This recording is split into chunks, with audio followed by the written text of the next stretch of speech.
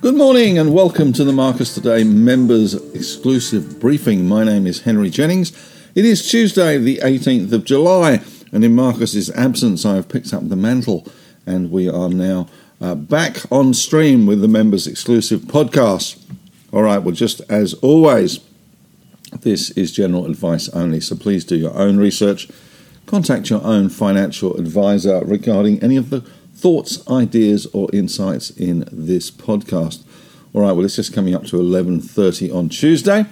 Market is down 16 points or 0.22%, 7,282, which is pretty much where the SPY was pointing us to, with a slightly mixed session, I guess, on Wall Street, although the Nasdaq was firmer and the Dow was firmer, but certainly those Chinese GDP numbers were a little bit of a drag on the market yesterday and have continued to be a drag on the market today. Mind you, I know everyone was sneezing at 6.3% GDP growth and saying it was underwhelming, but most countries out there would give their eye teeth at the moment for 6.3% growth. So no bazooka stimulus from China at the moment, and as a result we are seeing today a continuation, I guess, of yesterday's themes in terms of the market, with resources flat and weaker. BHP down 1.5%, Rio down 1.2%, Fortescue managing to eke out a tiny weeny gain, and we are seeing a little bit of interest in some of the lithium plays like Pilbara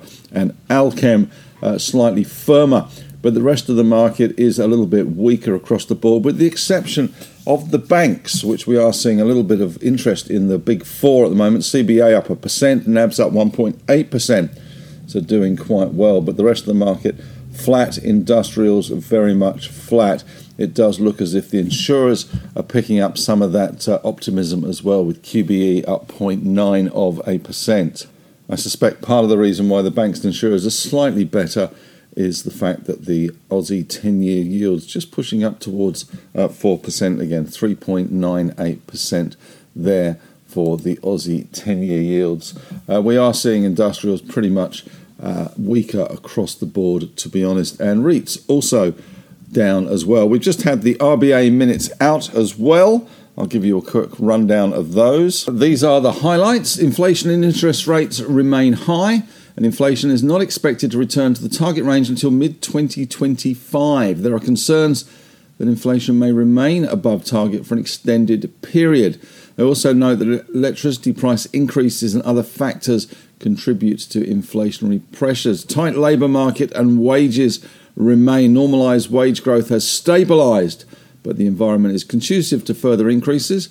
There were two policy options canvassed, unchanged and raising it by 25 basis points, and the current monetary policy stance is restrictive, they say, due to considerable tightening over the prior year. And the board, finally weighing up all of the options, decided to hold the cash rate steady at the current meeting. Further tightening in monetary policy may be required to bring inflation back to target. So not much really that we didn't already know, to be honest. We also had out today the ANZ Roy Morgan Consumer Confidence number, falling again for the week to July 23rd for its third straight week of declines.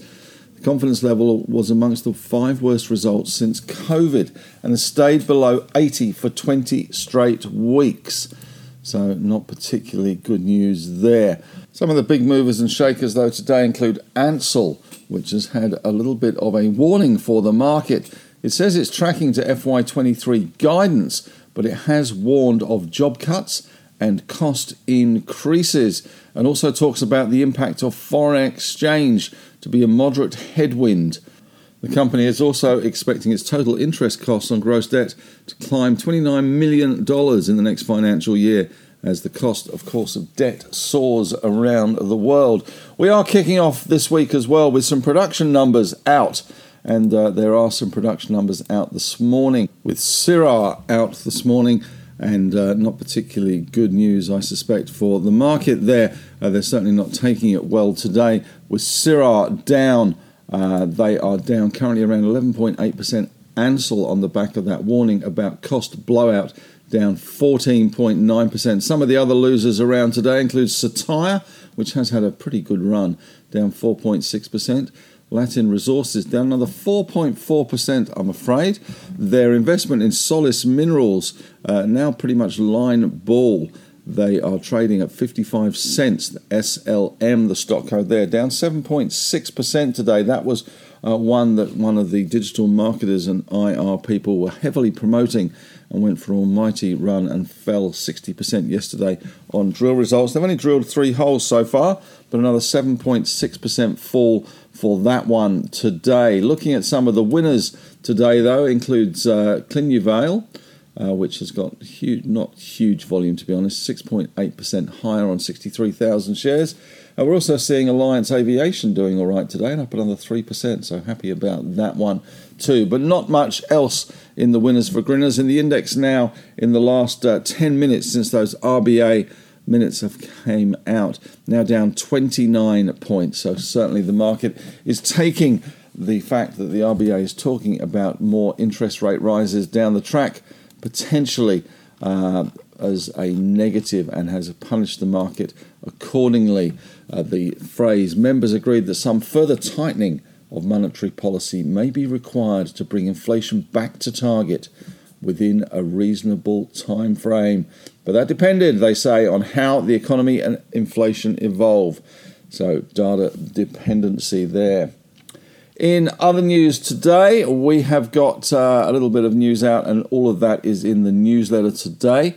But the big news, I guess, if you're in Victoria or anywhere really, if you're a sports fan, is that Daniel Andrews has cancelled the 2026 Commonwealth Games as the cost blowout would have been too much. He's now talking about it would have cost as much as $7 billion. So the Commonwealth Games no longer taking place in Melbourne in 2026. All right, as far as strategy goes at the moment, the market clearly in a bit of consolidation after that 3.7% rise last week. It was a pretty meteoric rise, I have to say, following the US and playing a bit of catch-up. But, of course, we are seeing caution creep in now ahead of the US numbers, which are set to hit again this week. We did see a few of the banks report last Friday, but we do get a whole host of big companies this week. And then, of course, we do get some of those tech companies. And, of course, the Magnificent Seven have been the real pillar and the real driving force of the NASDAQ gains and also the S&P 500 gains. And just to complicate matters, the NASDAQ is getting a rebalance on July the 21st. It will have a special rebalancing. There are certain rules regarding the NASDAQ 100 in terms of concentration, in terms of how big you can get in that index. And it is a kind of an ad hoc kind of system that they have to some extent. But there will be a rebalancing after the close on the 21st of July. So bear that in mind. So it means the top 5 will likely get their weightings adjusted lower, which will pull the aggregate weighting back down to 40%. The S&P 500, though, not set for a rebalance, as that has not yet had any of its rules broken. So that's an interesting one. Just to throw a little bit of a spanner into the mix. But of course, it is all about results and earnings season in the US, and very much the results are not expected to be that great, to be honest. So we are very much looking at some not such great results, I guess, and anything that beats those results will be good. We do get later this week Bank of America, Morgan Stanley and Goldman Sachs. I guess Morgan Stanley and Goldman Sachs will have some implications for Macquarie. Goldman Sachs and Macquarie often compared side by side. We'll also get results out from United Airlines, Las Vegas Sands, and technology giants Tesla and Netflix. It will also be interesting to see what Netflix have to say about the current actors and screenwriters strike in the US. So far, they've said that content won't be affected because they have many overseas productions. But certainly the heart of the actors and screenwriters strike is the change from the free-to-air, I guess, to streaming services and residuals, and also an argument about AI and the use of images. So that is something to bear in mind. Analysts are expecting a pretty gloomy season with lower profits across the S&P 500, forecasting a decline of around 7% from a year ago. So gloomy expectations once again built into those results, and as they drop, of course, we'll be bringing you those results. The implications for the Australian market. We are currently in the Reserve Bank's blackout period for 2 weeks prior to a July or any month's policy meeting. The Reserve Bank chiefs do have a blackout period where they don't talk to the media and don't make forecasts. So we are in that blackout period, although there is a 97% chance, so let's call it pretty much dead set cert, that the central bank will increase rates later this month. So that's very much on the cards, is another rate rise from the Fed, and it certainly looks from the RBA minutes that we can't rule that out from our Reserve Bank, despite, I guess, a slight changing of the guard with Michelle Bullock taking over in September. As far as our strategy goes, in Marcus's strategy, we still have the Nasdaq and the S&P 500 indices ETFs, which have been doing very, very nicely, been going along very nicely.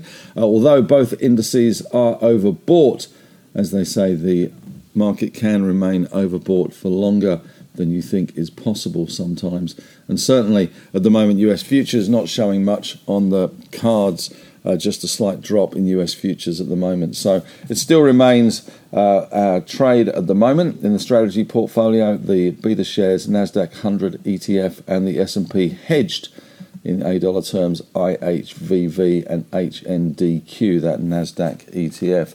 Nothing currently in the one stock portfolio with Macquarie and BHP having been sold. But the market rise last week, 3.7%, pretty impressive. As always, we are seeing, we certainly will see more opportunities as they come along, and they are like buses. They do continue to come along. Even if you miss this one, you will certainly pick up on the next one. The interest for us holding those NASDAQ ETFs, of course, is the technology stocks in terms of their results. We get Microsoft pretty much first cab off the rank, apart from Tesla, which hits on Thursday. We do get Microsoft on July the 24th. Microsoft being seen pretty much as the bellwether, I guess, for the AI revolution. Certainly has been talked about as one of the biggest winners from the AI revolution. So maybe we'll see some commentary later or next week's on the back of that result, so that we get an idea of how they're benefiting, how they're monetizing the AI revolution.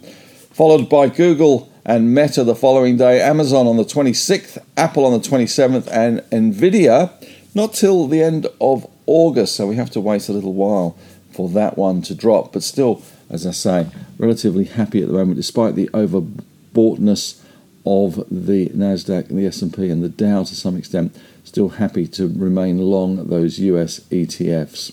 As far as our market goes, that run last week, pretty good, and we are seeing that consolidation starting to happen. Monday, we did see some consolidation. We're now down 36 points as I continue to record this one.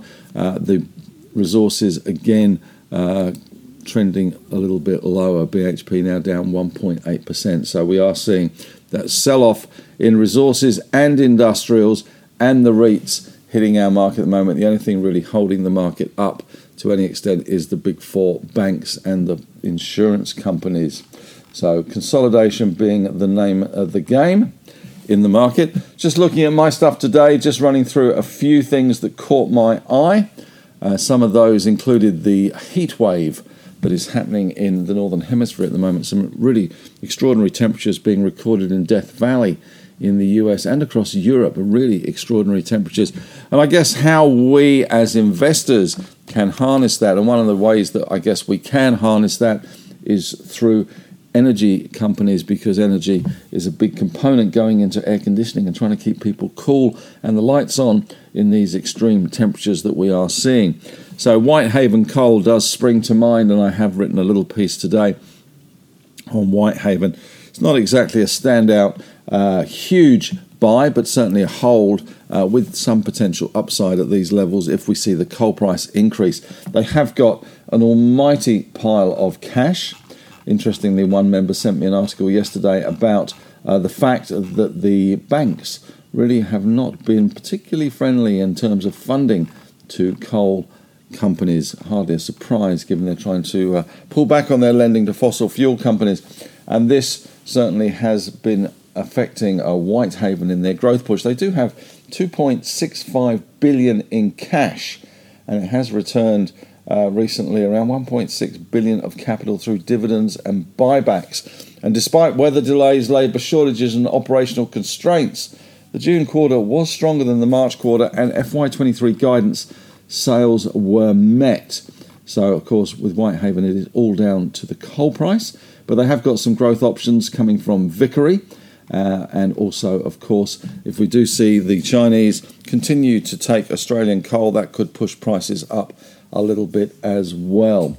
The other thing looking at today is just on the back of the news that Russia has basically stopped the export of wheat from Ukraine, which they had previously agreed to, which that deal expired on July the 17th. That has not been renewed.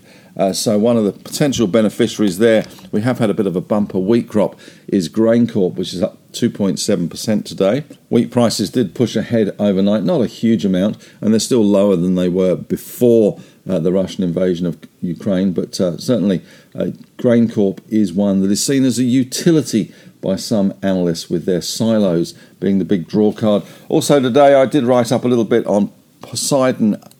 Unfortunately, after the the Black Swan event yesterday, which was a bit of a Black Swan non-event, given the delays to bringing the Black Swan nickel project online due to power problems, have written that one up. That does look like one for the patient.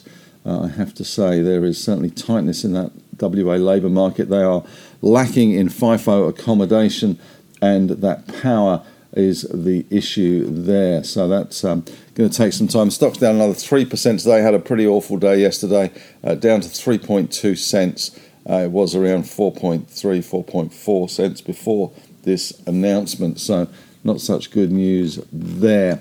Well, that is about it for me today. Thank you very much for listening. As always, we'll be back again tomorrow. If there's anything you'd like me to cover in the members podcast, I don't want to just do the same as Marcus. It's always nice to do something a little different. But if there's anything you want me to cover or to put into the members podcast every day, be sure to drop me an email, henry@marcustoday.com.au. You can get me there any time of the day, any time of night. And please, love to get your feedback and any suggestions on how to make the podcast better. Thanks again, and may the trading gods be with you.